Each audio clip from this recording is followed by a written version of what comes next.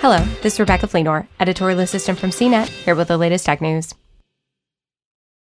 Last week, the European Commission revealed a proposal that would require phones and other electronic devices to include a common USB-C charging port to reduce waste by letting people reuse their old chargers on new devices. This move would mainly impact Apple, which uses its own Lightning connector on its iPhones instead of USB-C.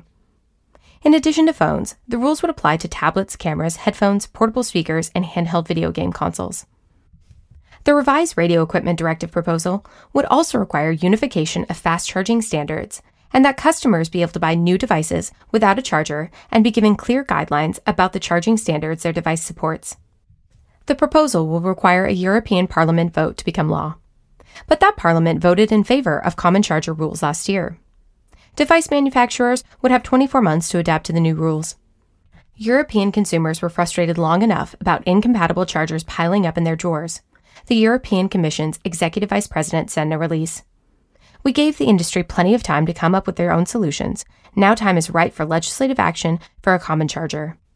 In a statement emailed to CNET, Apple noted that it shared the European Commission's commitment to protecting the environment and highlighted its goal of making all its devices carbon neutral by 2030. "We remain concerned that strict regulation mandating just one type of connector stifles innovation rather than encouraging it, which in turn will harm consumers in Europe and around the world," an Apple spokesperson said. But Apple has been gradually shifting over to USB-C on many of its products. The connector technology came to MacBooks in 2015, the iPad Pro in 2018, and the iPad Air in 2020. Last week, the company announced that the latest iPad mini is also equipped with USB-C. For more of the latest tech news, visit cnet.com.